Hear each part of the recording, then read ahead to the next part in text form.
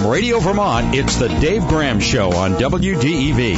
It's your show about the people, places, and the issues that matter the most to you. Now here's your host, Dave Graham. Good morning, Vermont. It is Monday, October the 5th, 2020, and we got a good full show lined up for you this morning. We're going to be speaking first off with Kit Norton of VTDigger.org. He is a political reporter there, and we'll be joining him just a moment after I tell you what else we got coming in the second half hour of the program. The National Committee to Preserve Social Security and Medicare has got some messaging. They want to get out there, and they actually are doing the work of trying to, as their name implies, make sure that Social Security and Medicare remain in good shape. They're a little worried these days with some of the actions and pronouncements coming from President Trump.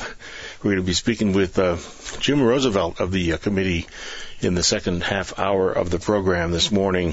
Later on, we have some folks from the Vermont Specialty Food Association. They normally have a conference this time of year and all gather for a nice face-to-face meeting and sampling each other's specialty foods, we're sure. And this year things are going to be a little different for them, but they are still an important industry in Vermont and contribute many nice things to our lives, especially delicious things to eat. So we'll be talking to some folks from the Specialty Foods Association in the second hour about what they do plan for an annual event in this age of the COVID-19 crisis. Let's get into our conversation, though, first off with Kit Norton of VTDigger. I believe he joins us on the phone this morning. Good morning, Kit. Thanks for getting together with us this morning. Good to be here, Dave. Good to be back on the show. Yeah, and so let's see. You have been covering some of the Vermont political races, and it occurred to me we ought to get up and get caught up and get a little bit of a report on where things stand. Saw some recent polling indicating that Governor Phil Scott has a substantial lead over his challenger, Dave Zuckerman, the current lieutenant governor. And yet there's some folks wondering if the governor's veto of a bill recently might have an impact on eat into that lead a little bit. What do you had a story about this over the weekend. What are you hearing? Right. So this is really in terms of looking at the governor, obviously a highly popular incumbent, handling COVID-19 and probably the high watermark in terms of how to deal with COVID in the country, really. And so how does the Lieutenant Governor, David Zuckerman, try to break into that support for Governor Scott?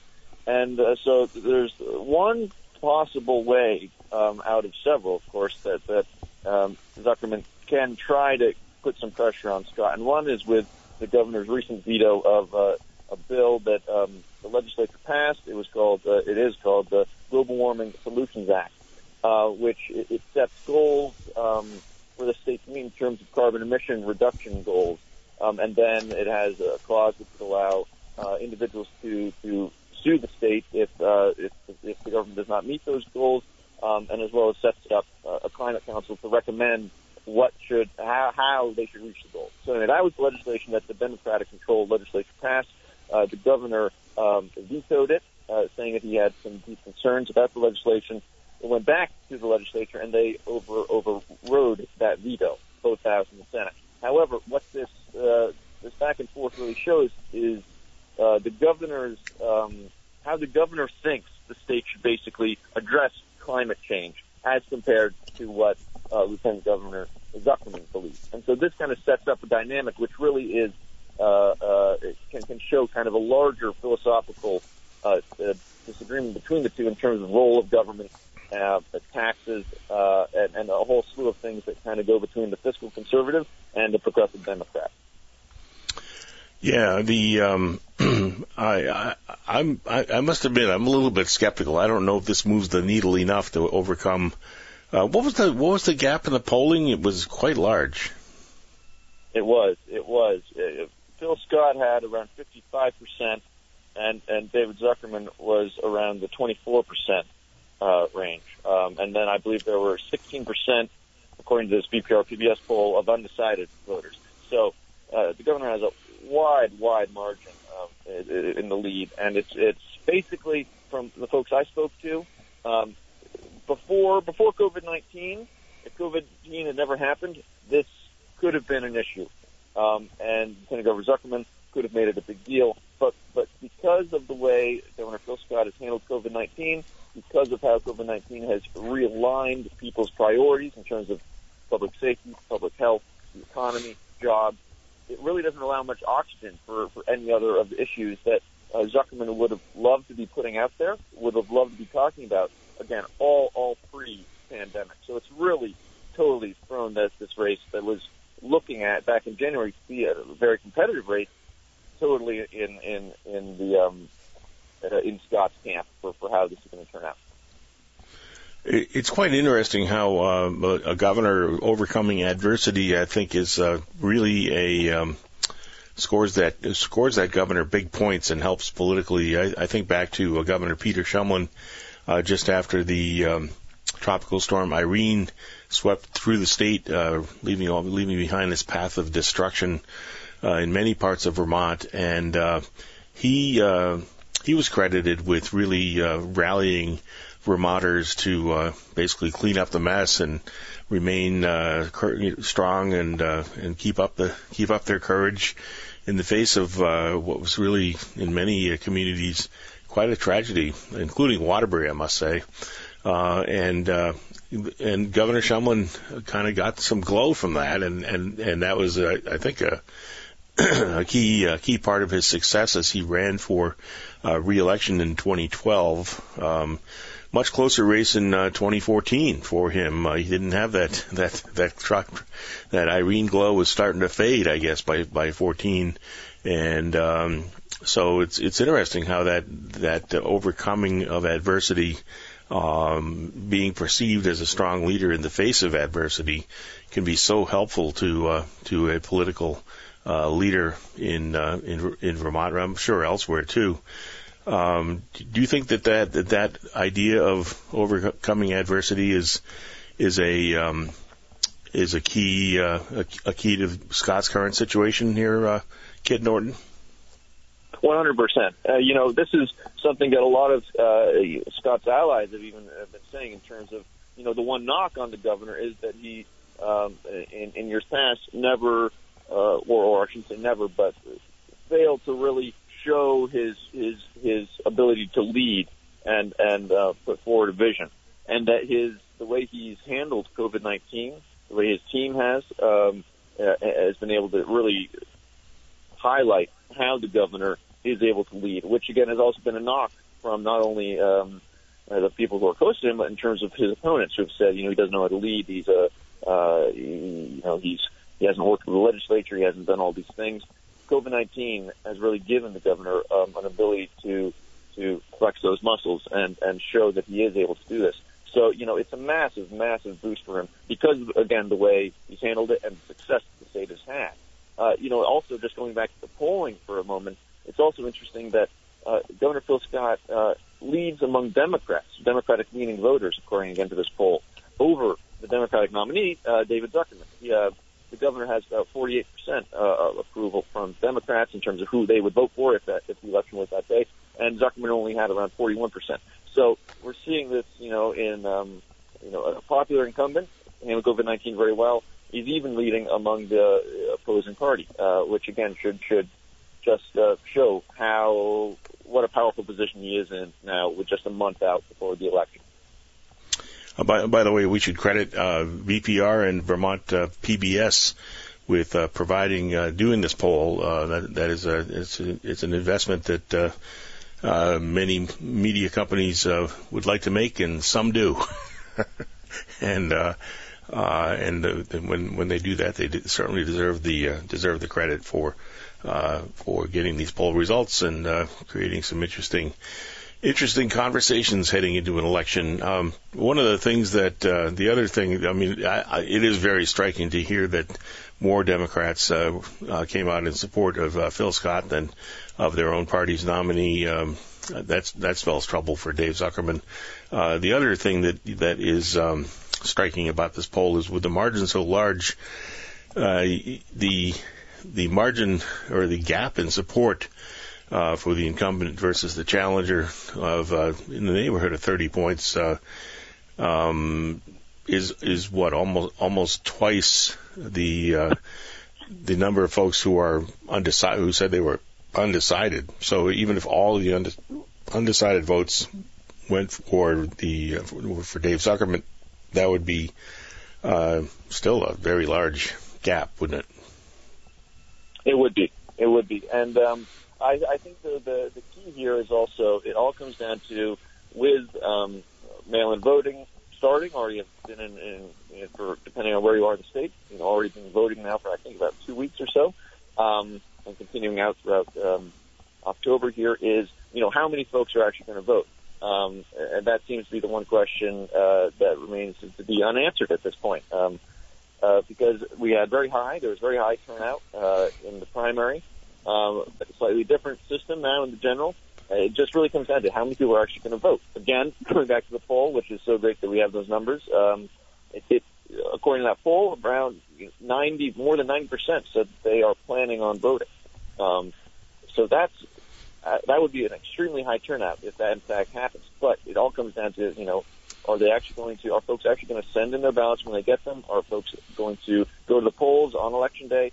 That's the big question. And I think beyond simply statewide races, but also looking at presidential election as well in the state and across the country. But going back to statewide, gubernatorial race, LG's race, it's really how many folks are actually going to be voting this year.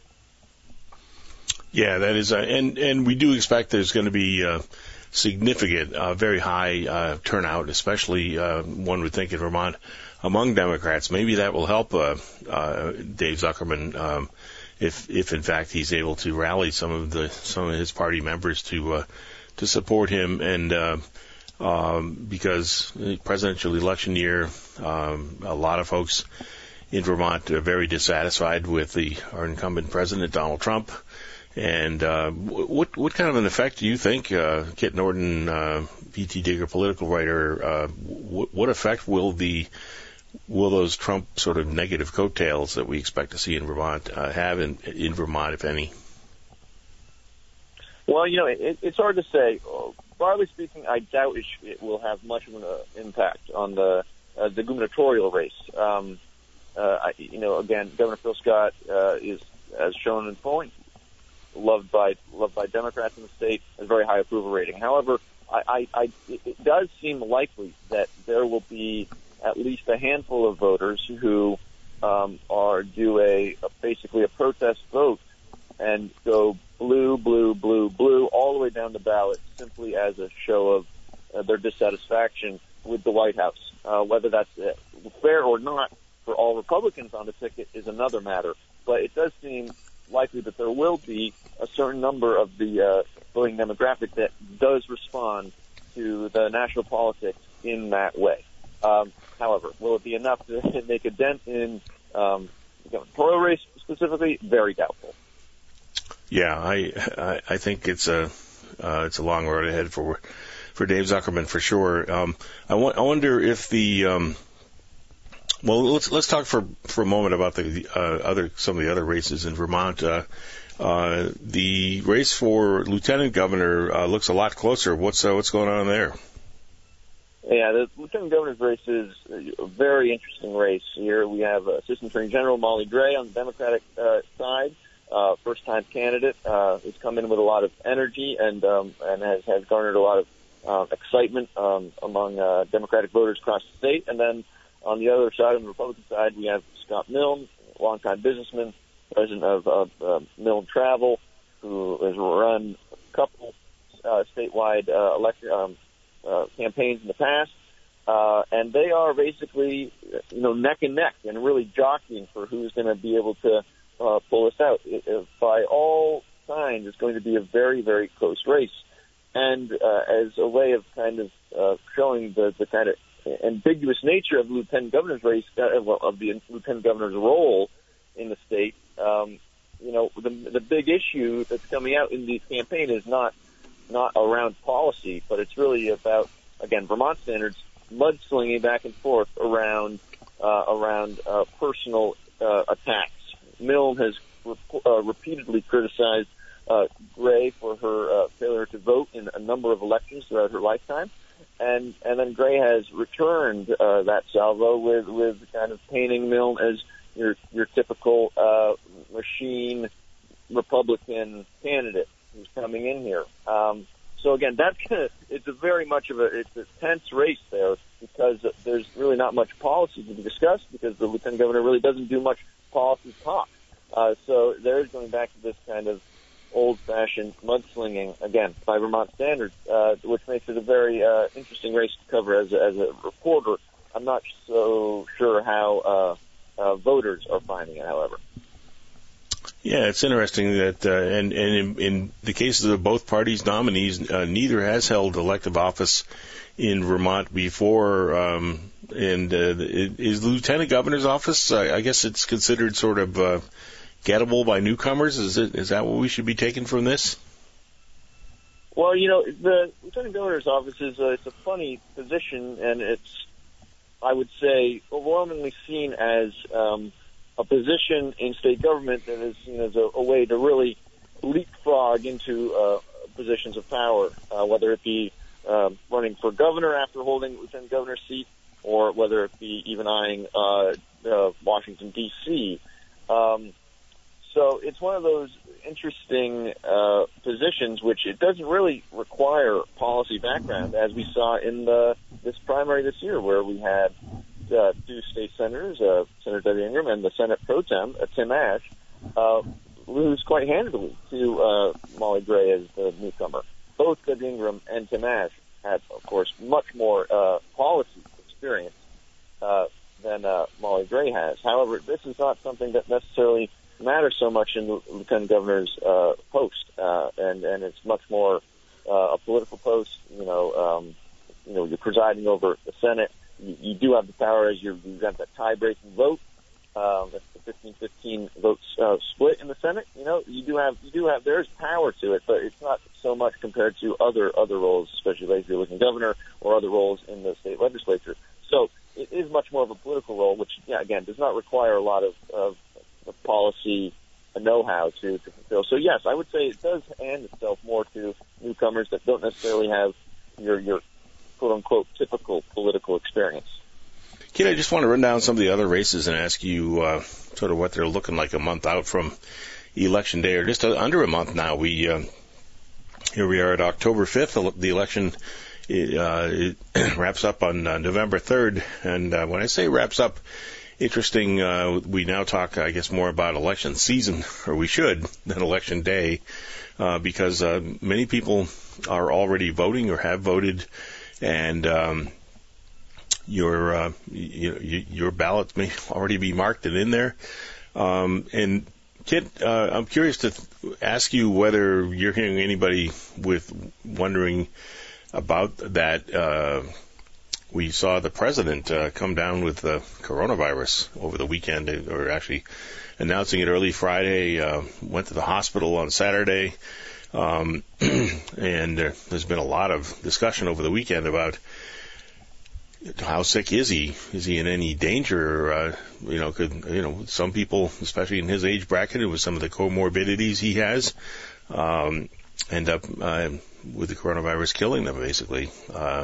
In fact, that's the case with more than 200,000 Americans who have died from the coronavirus. So this is a very serious thing. And what do you think that there's anybody now maybe with some wondering about their vote if they've already cast it? Well, this is something. It just seems to be another curveball thrown in 2020 here. I don't think any of us could have guessed that the president would have gotten COVID-19, a month out from the election results. It's quite a bizarre situation we find ourselves in. Again, as people are already voting, and you find this out. It's really, really hard to tell. Again, looking at polling, state to state as compared to national polling gives a very different idea of how folks in the U.S. are feeling about the presidential race. National polling shows former Vice President Biden having a slight lead. But really, if lessons from years past should teach us anything, national polling, in my opinion, we should not be looking at so seriously, and be much more looking at the state polling, which tells a very different story in terms of how close this presidential race is going to be. And I don't think that's changed, even with the president coming down with COVID-19.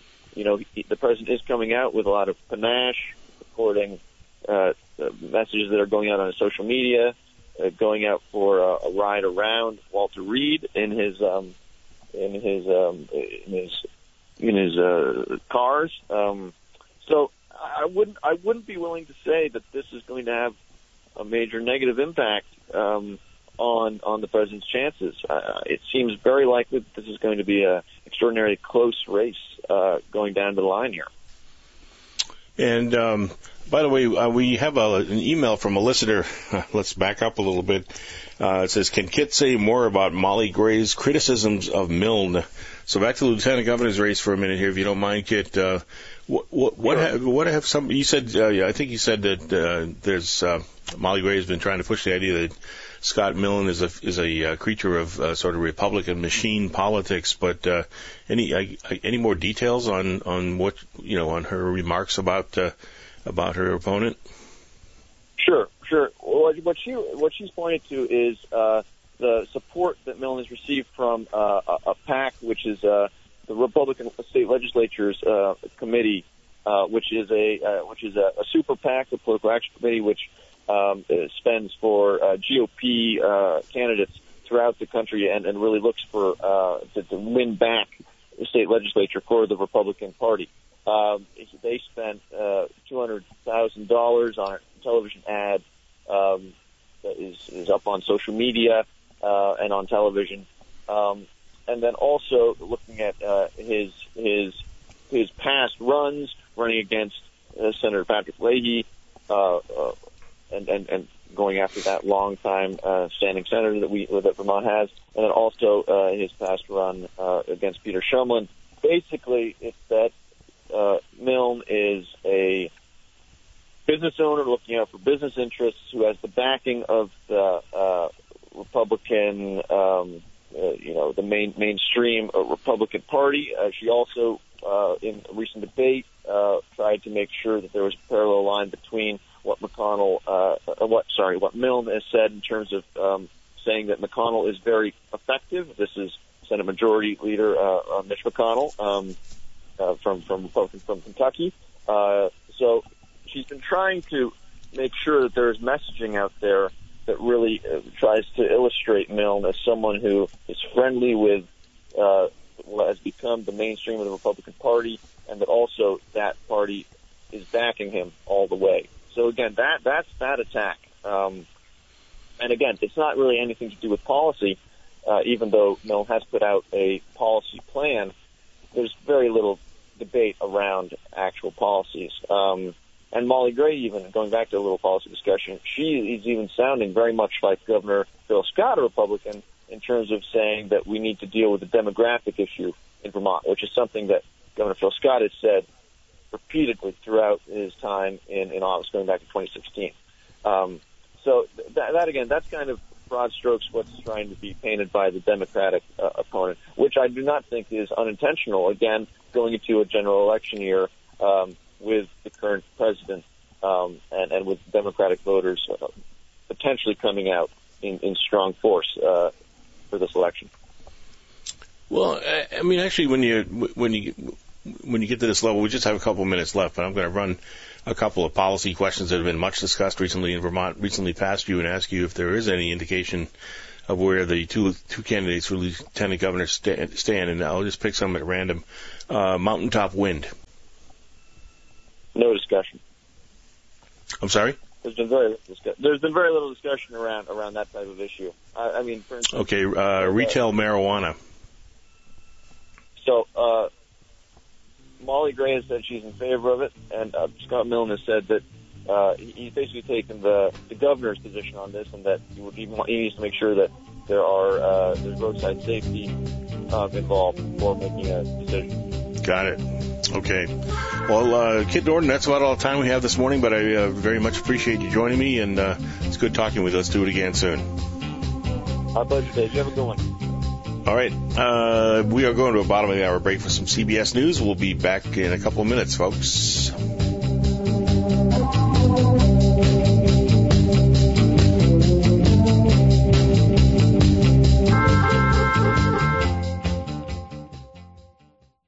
Exciting things are happening in Warren Village. The Pitcher Inn and Warren Store are under new management. Upgrades and improvements are in the works, maintaining the ambiance and character while breathing new energy and resources into these iconic properties. We are open while practicing all CDC protocols. Come for lunch at our Rockin' Deli and see for yourself what the buzz is all about. Both businesses are hiring, especially seeking fine dining room staff and sales associates for our boutique. Still fun, funky, and friendly, but better than ever. Open daily on Main Street, Warren Village. Now back to the Dave Graham Show on WDEV, FM, and AM. We are back, and there's been quite a bit of talk recently about Social Security and Medicare, but Social Security in particular because President Trump a month or so ago was talking about issuing an executive order. I think he did issue an executive order. We'll get a little firmer on the details here in a minute or two, ending or temporarily suspending, that is, the payroll tax that supports about 90% of the funding for Social Security. And I remember thinking, boy, people are talking about defunding the police. Are we defunding Social Security? Yikes. What does that mean for people in my age bracket? I'm approaching my retirement years in the next few, and boy, I would like to think that all of those contributions I made from my weekly or bi-weekly paychecks for all those decades would pay off. That was the plan anyway. I hope I'm not a sucker and a loser, to borrow a phrase from another one of the president's conversations. And we're going to find out a little more about the current state of Social Security and Social Security policy from Jim Roosevelt, who is with the National Committee to Preserve Social Security and Medicare. I believe he is on the phone with us this morning. Good morning, sir. Thank you for joining me. Good morning. Good to be with you. First off, I understand that your group has taken an unusual step for it, which is to endorse a presidential candidate. Is that right?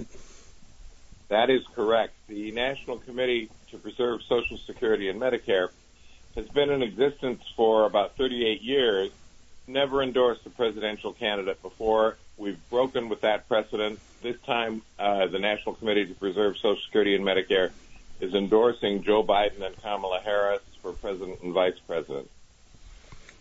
And why? What is it about this election that makes you break your tradition on this? So we feel, and I'm vice chair of the advisory board of the National Committee, we feel that an exception had to be made this year. The contrast is just too great. During his convention speech, Joe Biden called Social Security and Medicare sacred obligations and vowed to protect them. He understands that they're essential to seniors' well-being, and even more so during the COVID crisis. And in fact, he has a plan for Social Security that would expand benefits, lifting an additional 500,000 seniors out of poverty by 2030. He understands that more revenue must be brought into Social Security because most of the 64 million Americans and 150,000 Vermonters who are receiving Social Security absolutely depend on it. President Trump just doesn't. It not only doesn't get it, he doesn't even care. As you mentioned, he signed an executive order giving employers the option to suspend collecting and paying the Social Security FICA tax, which is what funds, as you said, that's what funds Social Security benefits. He said he's suspending it until the end of the year, but then he said if he's reelected, he's going to completely do away with it. The chief actuary of Social Security has testified to Congress that if that happens, Social Security will run out of money in 2023. Not just use up the trust fund, but totally run out of money. So we think that President Trump is very dangerous for Social Security. Many employers are not taking the option of suspending the collection of the tax, but federal employees are forced by President Trump's order to have their collection suspended. That would mean that they either would have to pay that back come the first of the year, all at one time, or Social Security, if Trump goes ahead with what he says, Social Security will just start running out of money. And the president has said, I think, that he would shore up Social Security's funding. That oh no, it's not going to run out of money because we are going to backfill it from the federal general fund. And my question about that is this the same general fund that's about $3 trillion in debt right now? That is what he talked about. This is the same general fund that where Mitch McConnell and the Republicans in the Senate won't even pass the bill for further relief of people affected by COVID-19. So that's not something we can count on at all. My grandfather, Franklin D. Roosevelt, signed Social Security into law back in 1935, and at the time he said he set it up with a payroll tax so no damn politician could mess with it. That was his phrase, no damn politician. So clearly he had not considered Donald Trump. None of us, I think, had. And that's why we're endorsing Joe Biden. It really is pretty fundamental, it seems, to ideologies that are extant in America today. There is a streak of real libertarianism and conservative stop looking for a government handout kind of an approach from some on the right, apparently maybe including this president. But this idea of changing Social Security in a huge way, backing the government out of it, privatizing it, et cetera, has been under discussion at least since the George W. Bush administration. Is that right? George W. Bush did really bring to the forefront privatizing part of Social Security. Fortunately, I was involved in the campaign to not privatize it back then. And George W. Bush said that he would visit every state to campaign for privatizing Social Security. He visited 49 of them. Every time he visited a state and people started focusing on it, the polling turned deeply against privatizing Social Security. So people understand. So sort of like you mentioned in your introduction, people have been paying their Social Security tax through their whole working life, and that makes this an earned benefit. It's not a handout. It's not welfare. It's an earned benefit. It's a pension that people have earned, and turning it into a program funded theoretically, and I say theoretically because I'm dubious, as I think you are, that this would happen, out of the general fund, means that every year when the federal government does its budget, we have to wait and see, well, is there enough money to pay all the Social Security benefits? Continuing to have the payroll tax is an absolute amount that's been in place since 1935. Now, Joe Biden, his proposal, I know there have been proposals out there, and I'm wondering if he is of this camp. There is a plan to actually raise the cap on the amount of income on which you can be taxed. Social Security tax currently, you you pay a certain percentage up to X income, and you could fill in the numbers here for me if you don't mind. Right. And basically, what some have suggested in terms of shoring up Social Security, making sure that it's in good shape well into the 21st century, have talked about raising that cap so that you would basically have a higher income eligible to be taxed in this fashion. Fill in the blanks here, if you would. Sure. So right now, everybody pays Social Security tax on their payroll, on their earned income, up to $135,000 of earnings every year. Mm-hmm. Beyond that, payments of the tax stop. So it means that people who make a lot of money, whether it's as a CEO or a lawyer or a doctor, don't pay after they have earned $135,000 in earned income for the year. Now, most of us pay throughout the year. Joe Biden has said, people ought to pay their fair share, and we ought to improve benefits under Social Security. His plan, Joe Biden's plan, would raise benefits for the average Social Security recipient by about $1,300 a year. And he says we ought to raise that cap to around $250,000. That cap was set with inflation taken into account, but people at the top of earnings have done so much better than people in the middle or lower that the cap has come to be not right where it should be. So Joe Biden wants to raise that cap, and he wants to raise benefits for average Social Security recipients.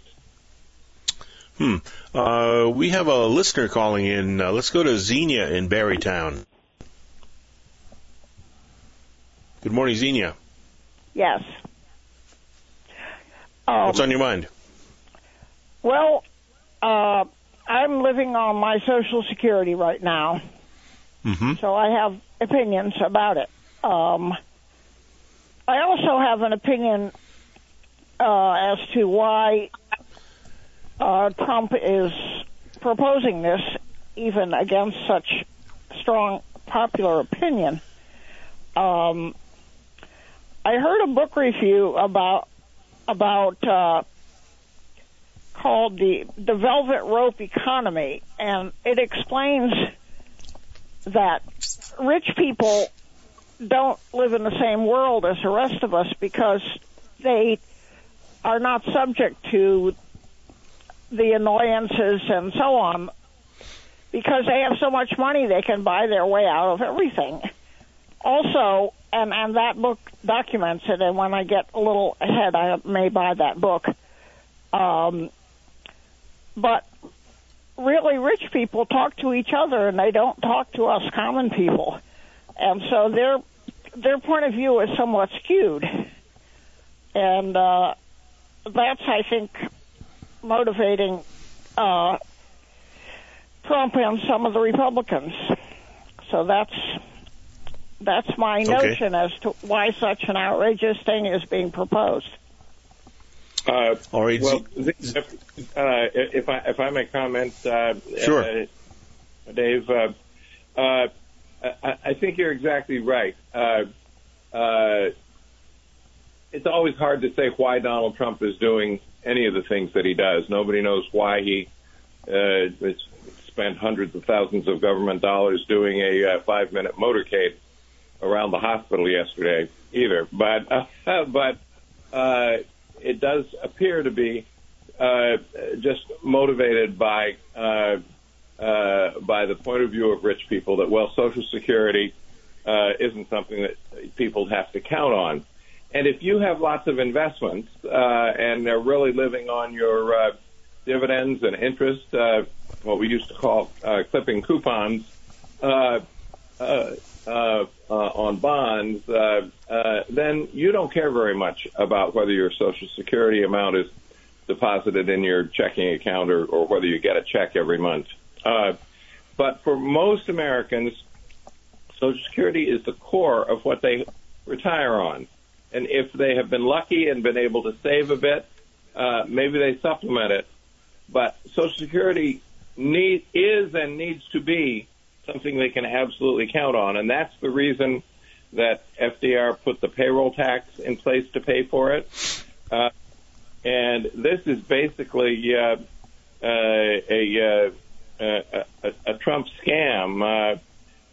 He's also trying to fool around with Medicare as well, and announced about 10 days ago that he's going to send a $200 debit card to 33 million seniors on Medicare to pay for prescription drugs. Now that's a one-time hit if he does it. Although he just announced it, he hasn't actually done anything to make it happen. But that doesn't take care of the cost of drugs day in and day out as the years go by. So I think everybody has to look with a skeptical eye on whatever Donald Trump says he's doing with Social Security and Medicare, as opposed to Joe Biden has a very clear plan.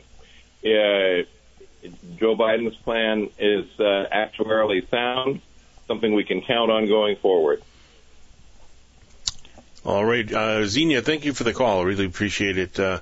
Jim Roosevelt, I'm wondering if you feel as though Joe Biden should be making a bigger issue out of this. I would think that it's tailor-made to really be hammering on for a Democrat who wants to eat into some of what certainly in 2016 was President Trump's advantage among older voters. Well, Dave, the Social Security was not discussed in the first debate. Of course, it was very hard to discuss anything in the first debate because President interrupted about 174 times. Joe Biden should and I think would talk about this more in the second debate if and when it takes place. Now, given what's happened to President Trump's health because of his recklessness with not wearing a mask and not doing social distancing, whether there'll be a second debate or when it will be is pretty much up in the air. No pun intended, given what happens with COVID-19 at this point. But I think it will be the focus of.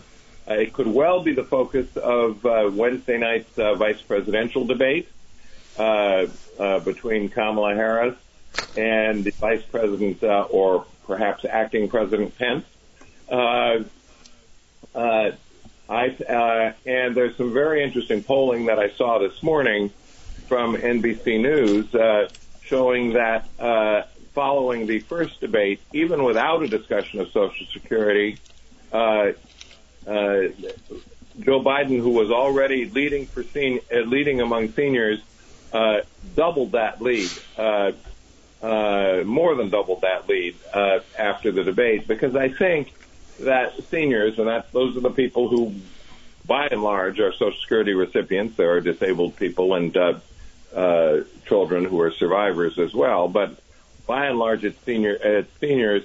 I think they were totally disgusted by the way President Trump conducted himself in that first debate. But I really do hope there will be more discussion and more speaking about Social Security as we do these final weeks of the campaign. It just strikes me that, frankly, that the ad almost writes itself. I mean, you could start out with somebody saying something like, this president likes to talk about suckers and losers. If you've paid into Social Security for 40 years and are expecting to get it in your retirement, is he trying to make a sucker or a loser out of you, or something like that? I mean, it just seems like, and have you seen much evidence of Democrats really hammering on this in terms of political ads and that kind of thing? I've seen a little bit of discussion of it, but not as much as there should be. And that's one of the reasons that the National Committee to Preserve Social Security and Medicare decided that it needed to go public with its endorsement of Joe Biden to elevate what Trump intends to do to Social Security and how Joe Biden intends to improve it. I had the honor in the Clinton administration of serving as Associate Commissioner of Social Security for retirement policy, which means planning for the future of the program. And the program is sound and strong, but it can be improved.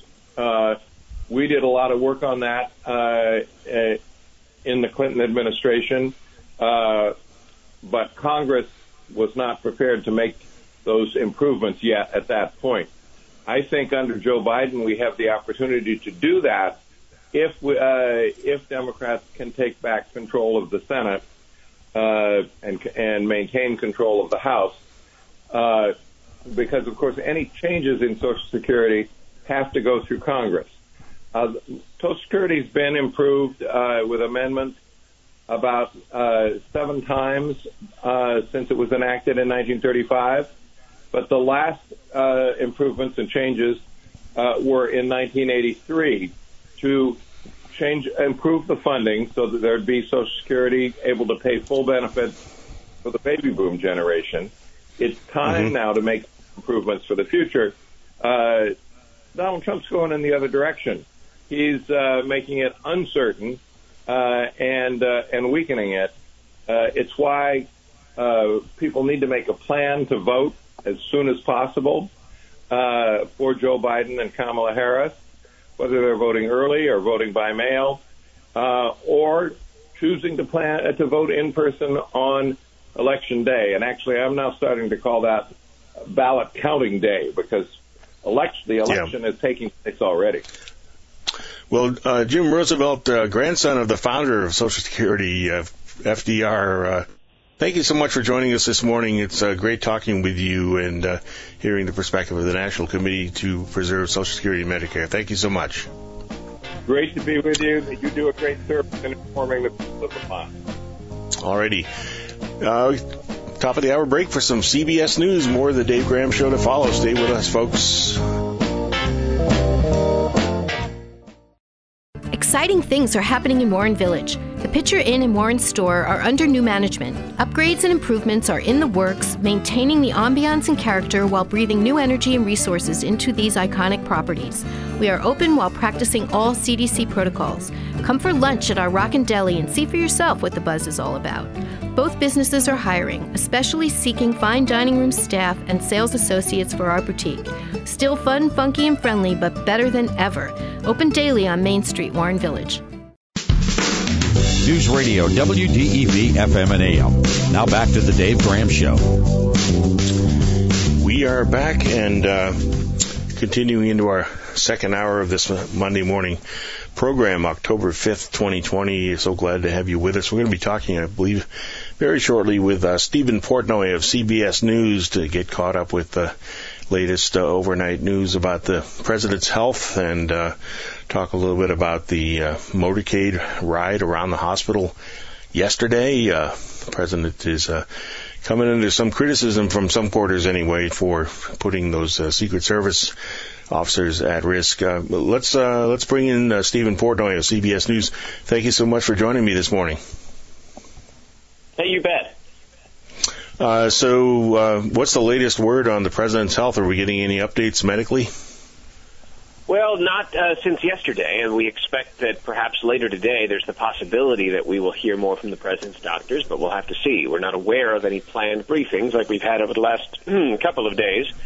The president, according to his senior aide, is improving, and the question is whether he will be discharged from the hospital and transferred back to the White House, where there are substantial medical facilities to take care of the president if he needs. Now, remember, the president has been placed on a 5-day course of remdesivir. That's an IV drip of an antiviral drug, and he's only on the 3rd day. So the expectation is if he were to be transferred back to the White House, that IV drip would be administered there. The president also yesterday, we're told, was put on dexamethasone, which is a powerful steroid typically given to people in the later stages of COVID-19 when they have significant lung damage. It is an anti-inflammatory that is meant to suppress the immune system's overreaction to COVID-19. And some doctors believe that administered early, that steroid could cause harm by suppressing the immune system. So it seems, according to some experts, that the doctors have thrown the kitchen sink at the President of the United States with an antibody cocktail, the remdesivir antiviral IV, and the dexamethasone steroid. And I guess we'll have to see what happens. To some degree, the President is a bit of a medical experiment here, because I'm not sure that any other person who's been infected with COVID-19 has received this much in the way of medicine. Certainly not the antibody cocktail, because that's only been available in clinical trials to date. So the idea that one person's getting this much medicine is, I guess we'll have to see how it works.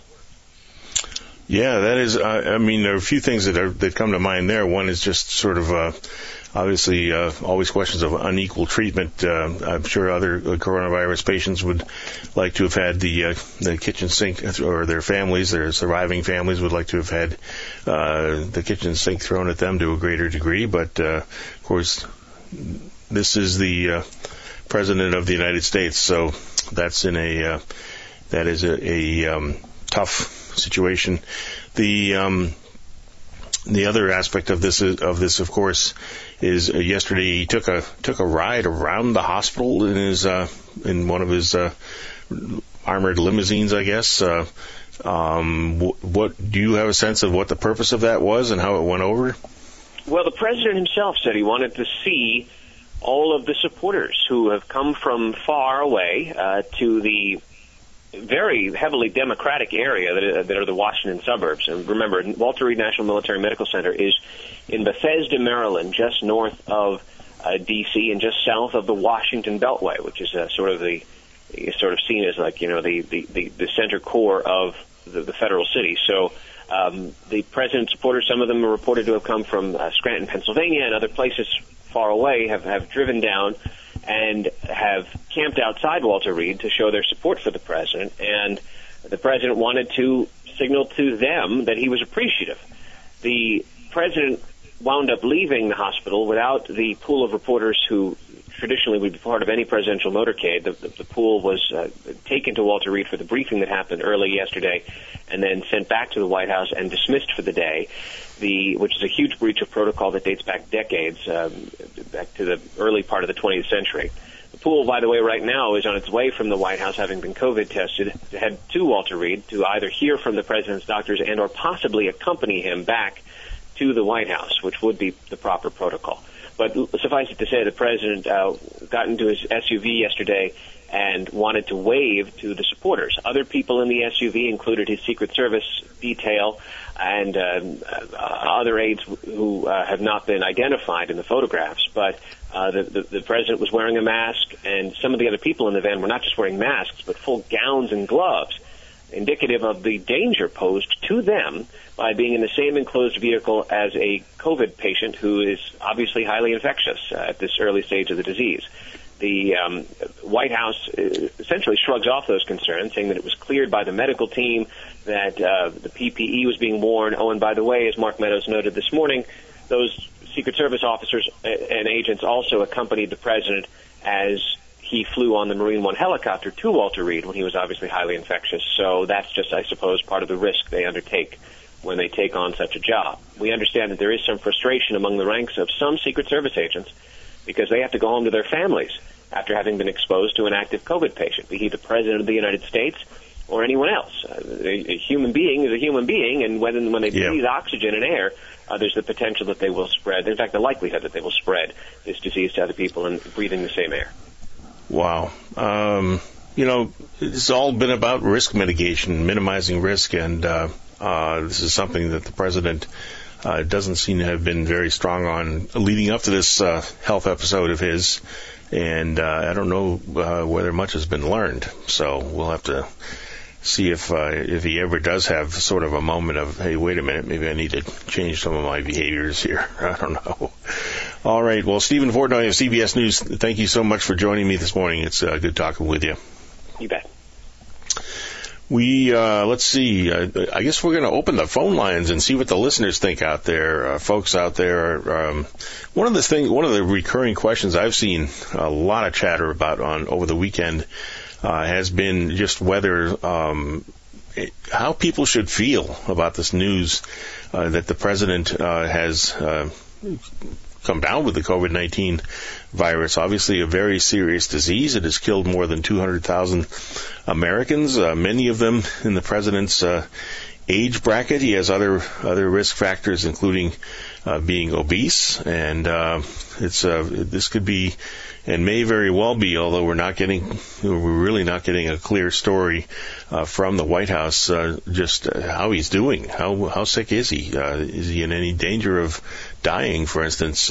People just are not being very well informed by this White House, but that's not a new phenomenon with this White House. So, but this question I have is really one of, is it okay for anybody out there to sort of say, we told you so, or, I've seen every flavor of chatter online over the weekend, people saying, couldn't happen to a nicer guy and all this kind of stuff.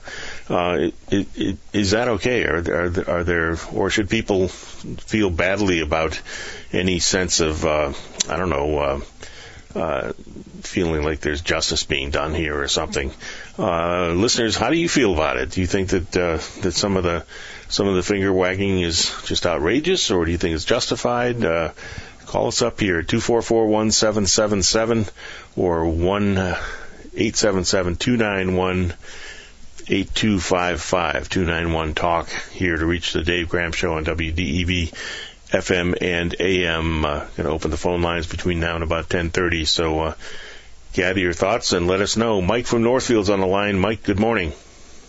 All right. I don't have much to say except fear is not the way to govern, nor is it the way to think. And everything you're saying is ridiculously full of fear and madness.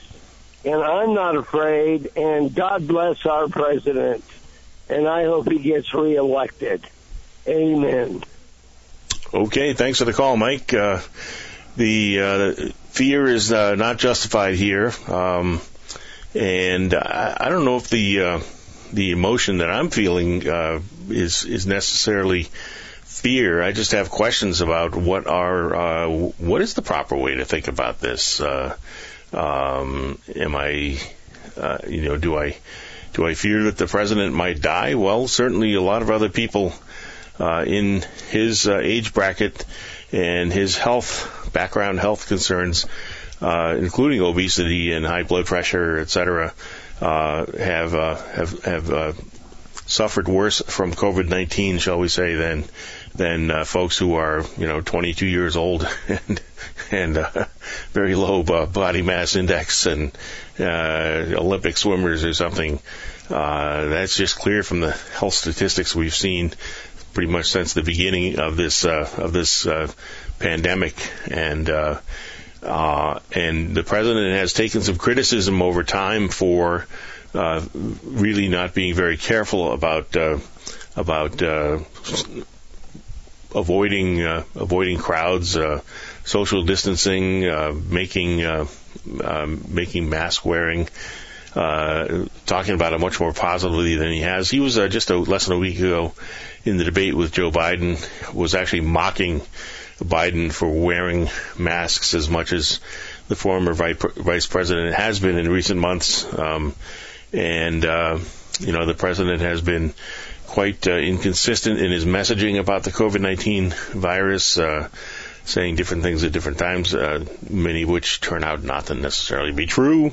He has talked about hydroxychloroquine. I noticed that is not on the list of medications he's been getting since being admitted to the Walter Reed National Military Medical Center.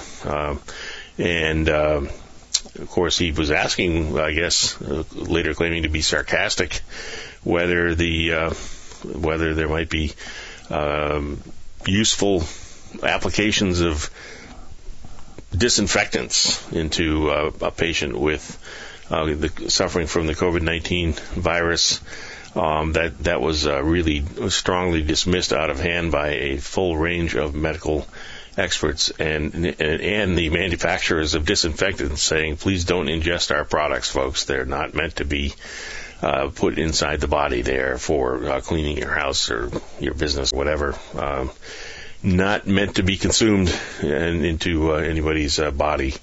And so here is the president now, after all these months of being a fairly ineffective leader. I think most people would agree on the whole COVID-19 crisis now, coming down with the disease himself. And we don't wish this on anybody. It's a nasty, horrible disease. It causes patients to suffer quite a bit in terms of being short of breath, and it's miserable from all accounts. And obviously, I wish he was right, and then it would just sort of go away. But that hasn't been happening yet.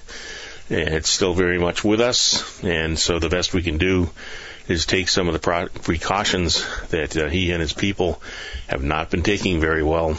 And here we are on 3 days or so after the announcement from the president in a tweet, one we expected would have to be in a tweet, that he and his wife Melania have contracted COVID-19. The president was hospitalized on Saturday, and he is in.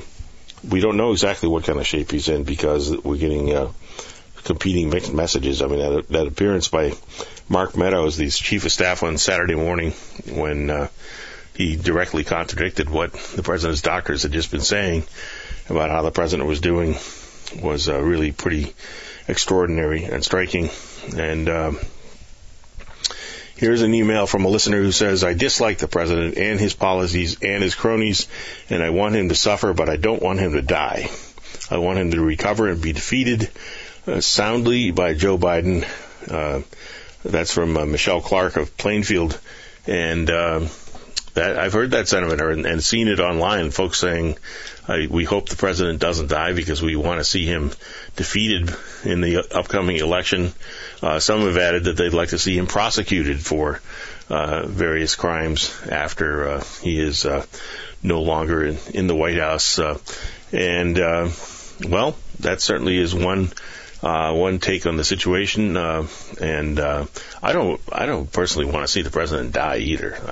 I don't think, I don't want to see anybody die from the COVID-19 crisis. And obviously, an awful lot of the criticism that has been heaped on the president in his handling of the COVID-19 crisis has had to do with the fact that people have died, and that actually more than 200,000 people have died. The president's defenders will say that's not to be blamed on him. That's just the way the course of this pandemic has gone. Well, I did a little math a couple of weeks ago here, actually right on our air. I had my calculator out, I think, while I was talking to people here on the radio. And if the United States had the same per capita death rate from COVID-19 that Vermont has had, remember, Vermont has been, by most people's accounts, Democrats and Republicans alike, very well led by Governor Phil Scott and his people, the people around him, Health Commissioner Mark Levine, most likely sort of leading among them. But the governor has repeatedly insisted he is going to make decisions connected with the COVID crisis. As a result of data and science, and he's going to follow the best advice of his public health advisors. And he's just set this tone of taking this thing very seriously and not intentionally downplaying it or upplaying it. It doesn't seem. He has adopted this leadership style where it's public health first and politics way in the background. And obviously that is considerably different from the leadership style adopted by our president. And so anyway, I did this math and figured out that if the United States had the same per capita death rate as Vermont during the course of the pandemic to date, the United States would have seen something in the neighborhood of 30,000 deaths instead of the more than 200,000 deaths that it has seen.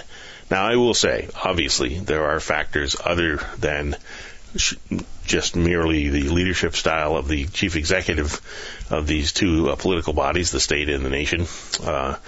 coming into play here. Vermont has a population density that is sparser than the national figure, and so some folks point to that lesser population density as being an advantage for Vermont. Vermont also demographically is still one of the whitest states in the country, and for whatever reason, the COVID-19 crisis has affected people of color more than it has white people on a national basis, and so that may be a factor. But again, I don't think those factors that I just mentioned account for such a giant gap between the 30,000 roughly deaths that the nation would have seen if it had the per capita death rate of Vermont and the more than 200,000 deaths that the nation has seen. That is a really striking difference there, and certainly the United States also is not performing well relative to other countries either, and we have a way larger share of deaths worldwide than we should have, given our population and our share of the world's population. We are, and remember this. This is the country that has long bragged about having the best healthcare in the world. We oftentimes, defenders of the status quo in healthcare will say, we don't want to go to a single payer sort of socialized medicine model or anything like that because the United States has such superior health care. Well, I would say this pandemic has been a pretty good test of that proposal. Here we are, in the midst of trying to fight this terrible disease, the COVID-19, and how have we done? I think people have to be honest with themselves about just how are we doing relative to other countries that, for instance, do have government-supported health care. Well, stack them up and get us accurate numbers, and let's see how we're doing. That would be the way to go, it seems to me. But too many facts. Too many facts for some folks. Hey, let's go to Paul from Moncton. Good morning, Paul. Good morning. Hey, I'm not sure if I necessarily agree with some of the comments made, but let me just go some point by point.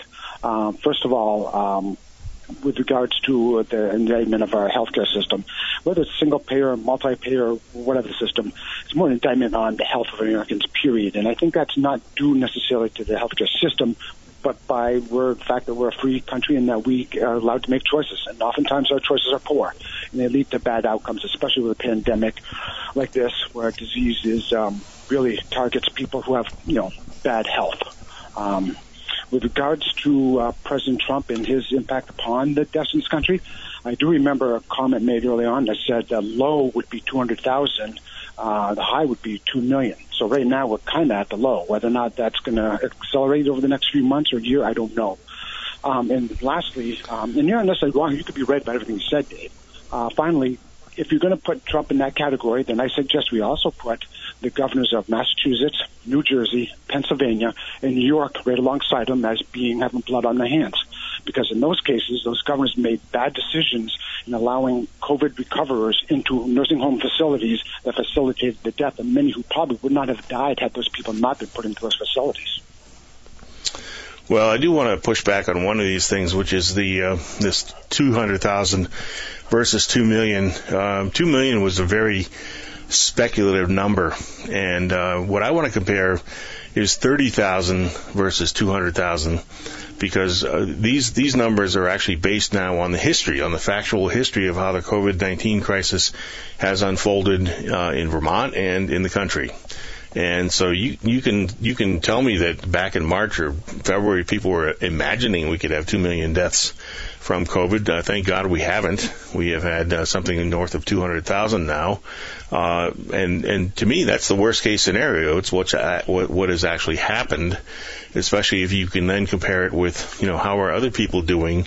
And that's why I'd much rather go with sort of the factual history of what has actually happened in these first 7 or so months of the COVID-19 crisis, as opposed to somebody's guess back in February that we might have 2 million deaths. Doesn't that make sense? Fair enough, Dave. No, fair enough. But I think there's other factors involved. And what it tells me is, A, that my other three comments have some validity to them. But in regards to this one, there are other factors that do play a role. One, if you look at small states with sparse populations, they tend to fare a little bit better. Look at New Zealand, which is an island unto itself, which is easy to protect and keep people out, and also do some of their measures, make decisions. And then last but not least, while I certainly agree with you, Vermont looks like a shining star, I also have to note that, and we haven't done enough investigation into this at any level, is what happens when you shut down an economy to the extent that some states have, who look better at the COVID and pandemic results, but yet now have people who are an increase in alcoholism, an increase in domestic abuse, an increase in suicides, people who now are depressed and destitute to the extent they're thinking suicide because they've lost their jobs and they can't, the state won't open up in order to allow them to get work. So there's other factors in there, and I don't know what those numbers look like, to be honest with you, but I'd love to have someone come on and do a little comparison to see how many lives have been lost that may not have been lost had we not shut down. And I'm not saying I don't know what the right answer is, how much is shut down or not shut down, but I do know there is an impact going the other way, too. I actually saw figures recently indicating Vermont's suicide rate is down from prior years so far in 2020. Don't know why that. And then you mentioned the different health decisions that Americans make on an individual basis, and that we're a free country and we're allowed to eat cookies and drink lots of alcohol or whatever it is. That's very true in other countries. Germany, for instance, has heaven knows there's some beer that gets consumed in Germany. There's German chocolate cake, which is routinely delicious. And they have the freedom to consume these things if they want to. So I don't see that there's a huge difference there. One difference is that they have a calm and competent scientist as their chief executive, Angela Merkel, in Germany. I would somebody who. Dave, without you or I having facts, other individual facts, I have married into a family from Switzerland. I understand the lifestyle over there.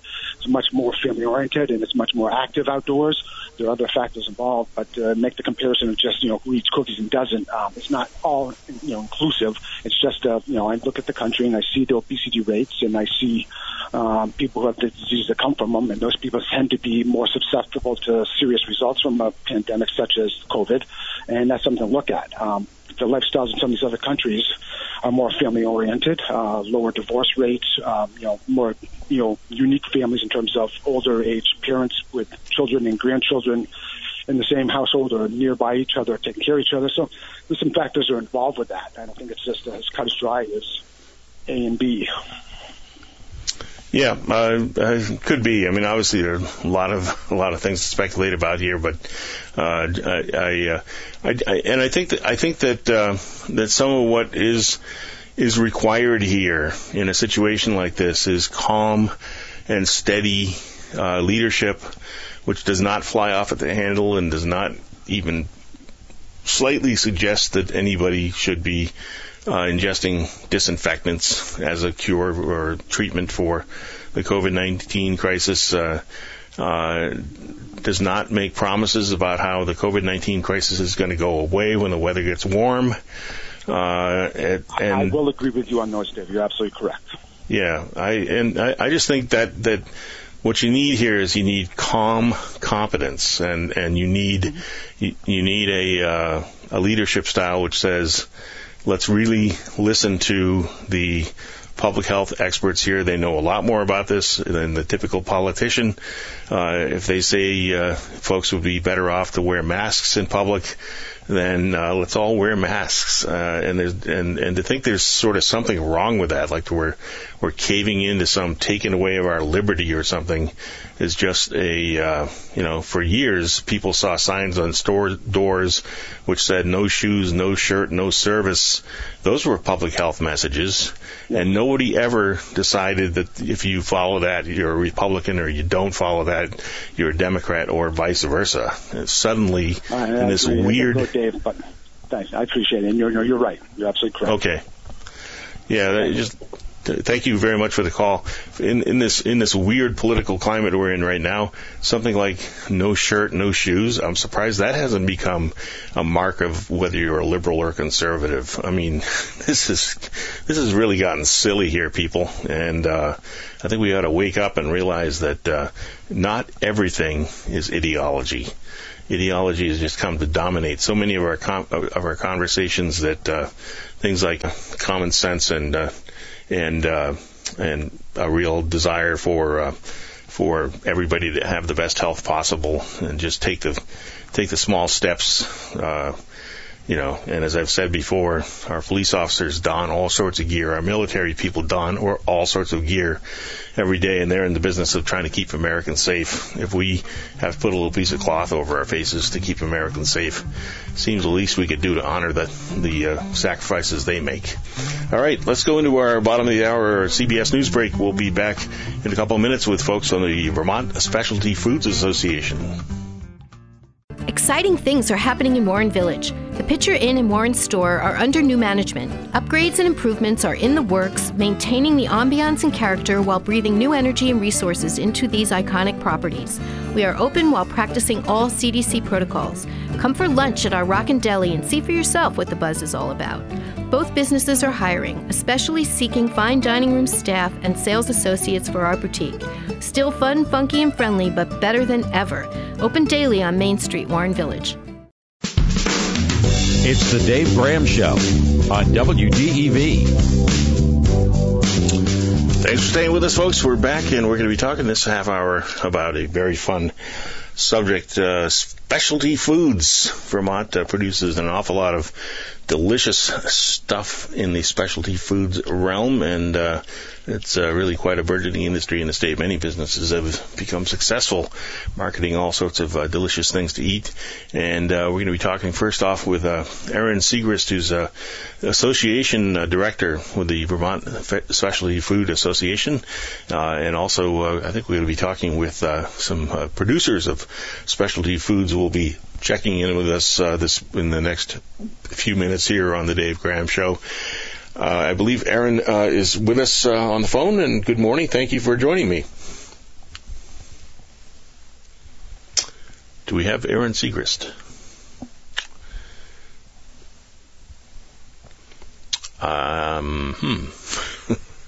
Not hearing Erin. Oh, there she is. Hello. I can hear you now. That's a good thing. Thanks for joining me, Erin. It's good talking with you.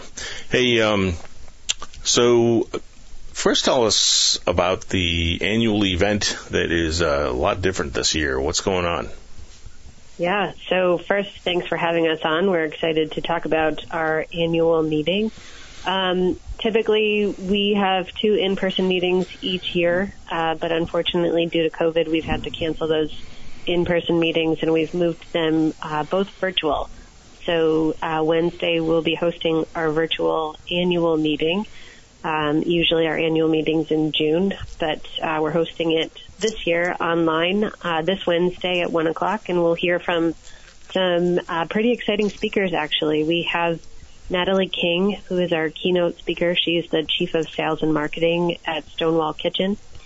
And we also have a vice president from the National Specialty Food Association who will share some trends that they are seeing post-COVID, or what they're anticipating will be up and coming post-COVID.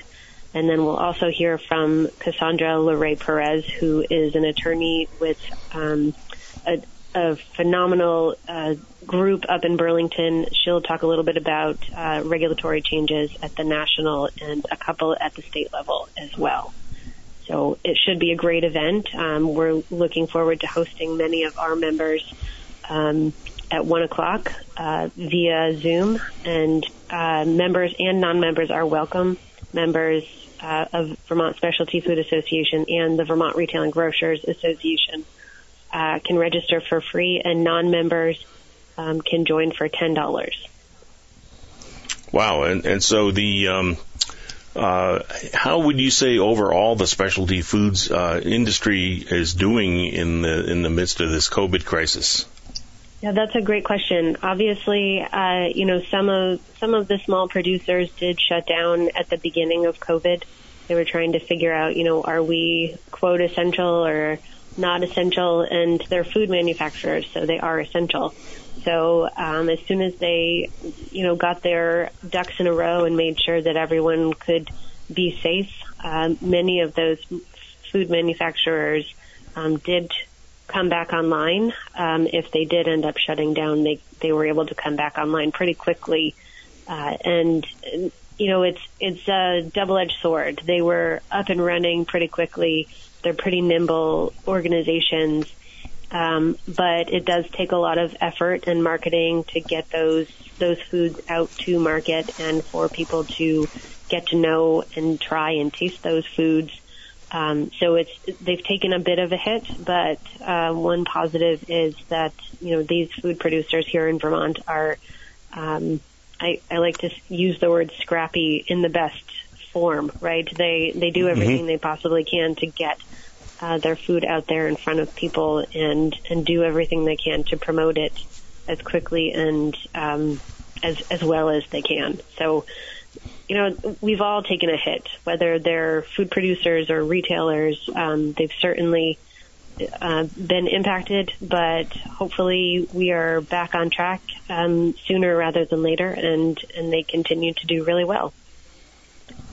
Let's bring in one of those producers. We have Mark Elvidge of Vermont Nut Free Chocolates on the phone with us as well. Good morning, Mark. Thanks for joining us. Good morning. Thank you for having me. And Mark, first off, tell me, where is your business based? Where in Vermont? We're in Colchester. I see. Okay.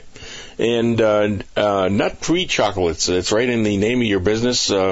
Tell us about that. What is the, I can guess what some of the advantages of nut-free chocolates might be, but it sounds like you are trying to carve out a bit of a niche market there. Yeah, we do have a niche market. It's the peanut and tree nut allergic market, that we serve quite well with our full line of gourmet chocolates and granola bars and trail mix and other confectionery products that we're in our 22nd year of doing so. Wow. And how has this year been for your business with the COVID-19 crisis going on?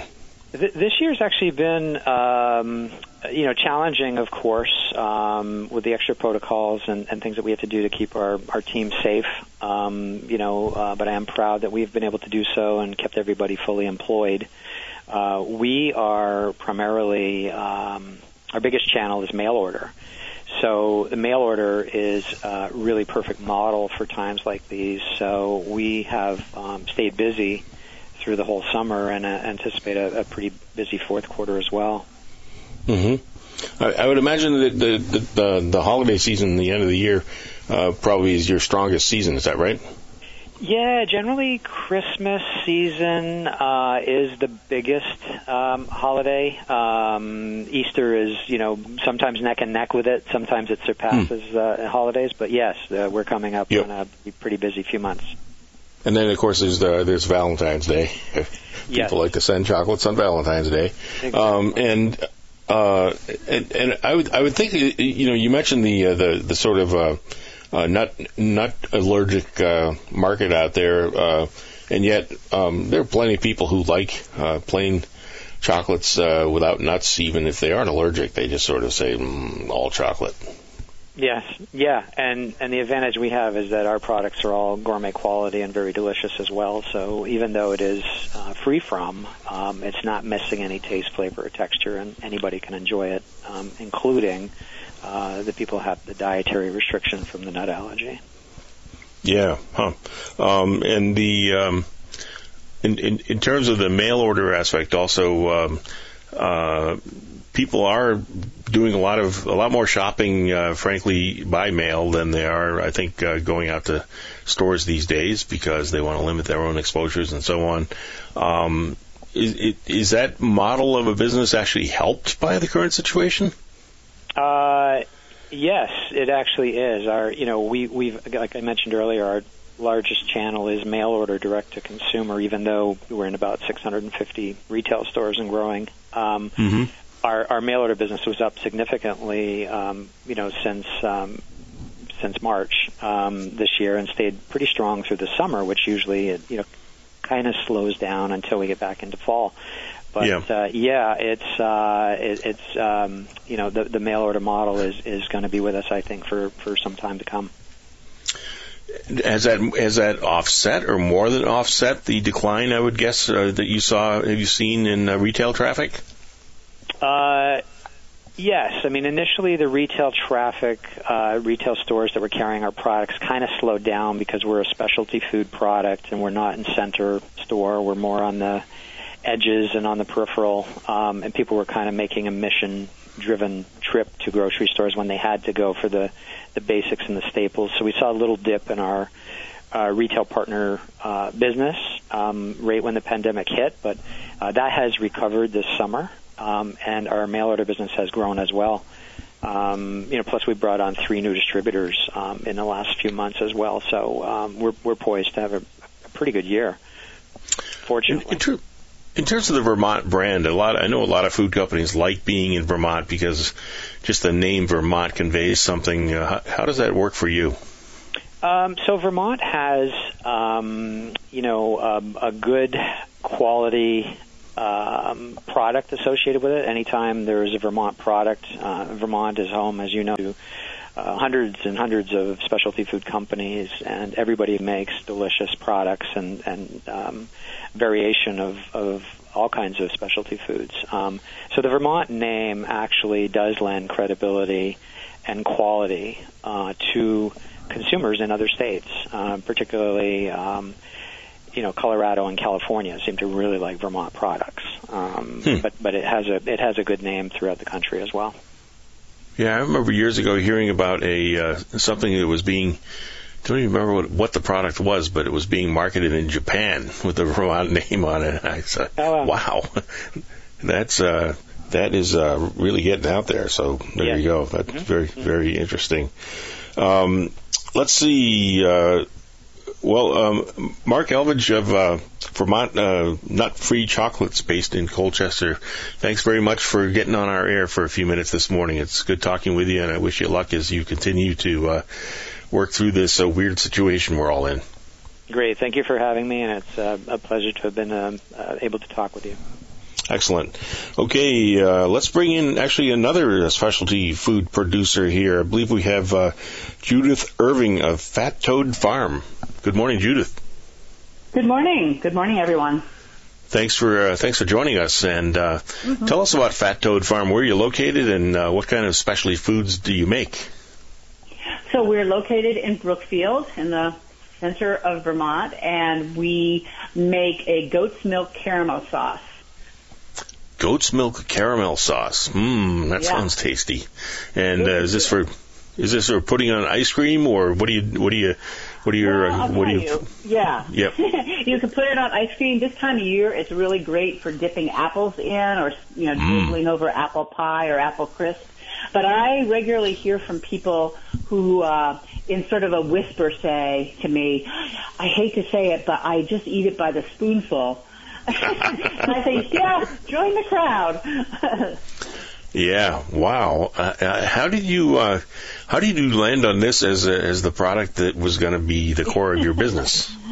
Yeah, that's a good question. So, about 15 years ago, my husband, my daughters, and I decided to, just spend more time raising our own food, and we kind of branched into animal raising. And one day my husband said, I've always wanted to milk goats. Yeah, that was, he was in commercial real estate, so that was a little hard to believe. But, so we got a couple of goats, we started milking them, and at that point, my oldest daughter returned here from living in Mexico. The product we make, a goat's milk caramel sauce, is very common all over Mexico. It's a traditional sweet that they use for everything. And she said, we should be making this caramel sauce because it's amazing, and I know how to do it. So that's how we started. She and myself made it in the kitchen, and then we did the usual thing. We got more goats, and then we built a little facility on our farm here, and it just went from there.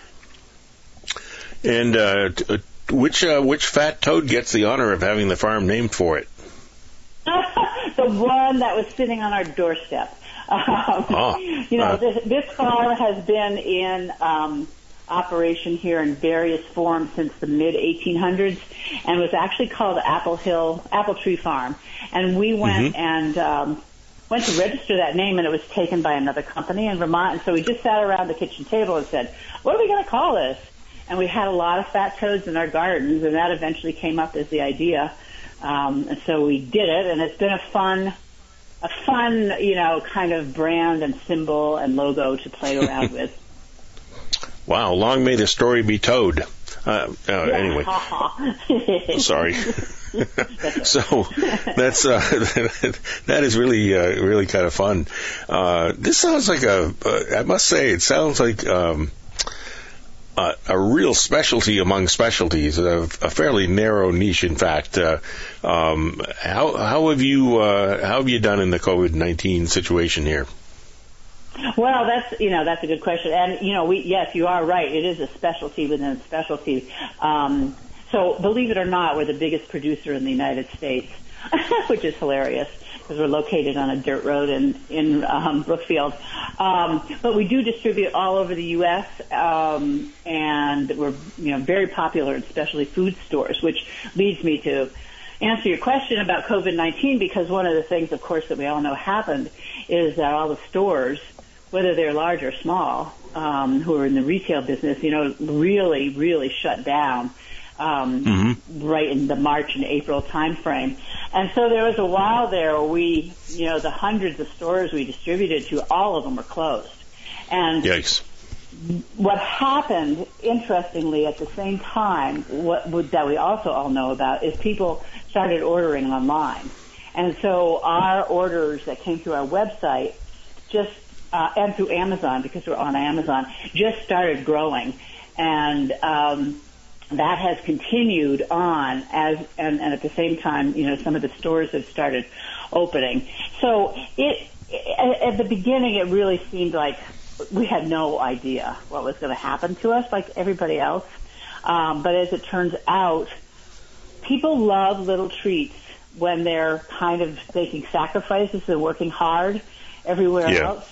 And this is a very affordable, kind of yummy, decadent indulgence that people can do. So I think that's what we're seeing happening.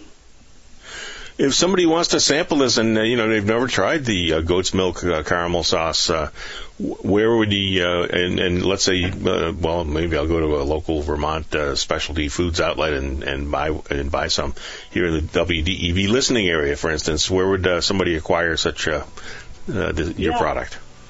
Well, I'd say Cold Hollow Cider is one of our biggest customers and has the biggest selection of our products. We make 8 different varieties, different flavors of this goat's milk caramel sauce, and they have a lot of stock. But also, like the Hunger Mountain Co-op, or there's a Stowe Mercantile.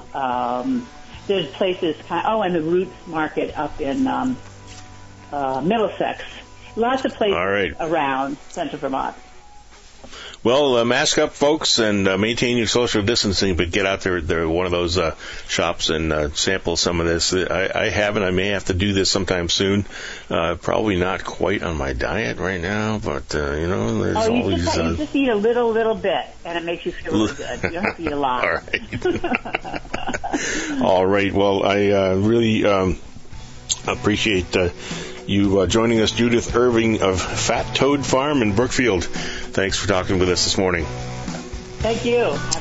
All righty. Aaron Segrist, I'm just always intrigued when I hear about a brand of Vermont Specialty Foods that I had not heard of before, and I think of obviously our last little mini segment on goat's milk caramel. It's got to set a new record. Have you had some of that, the goat's milk caramel sauce?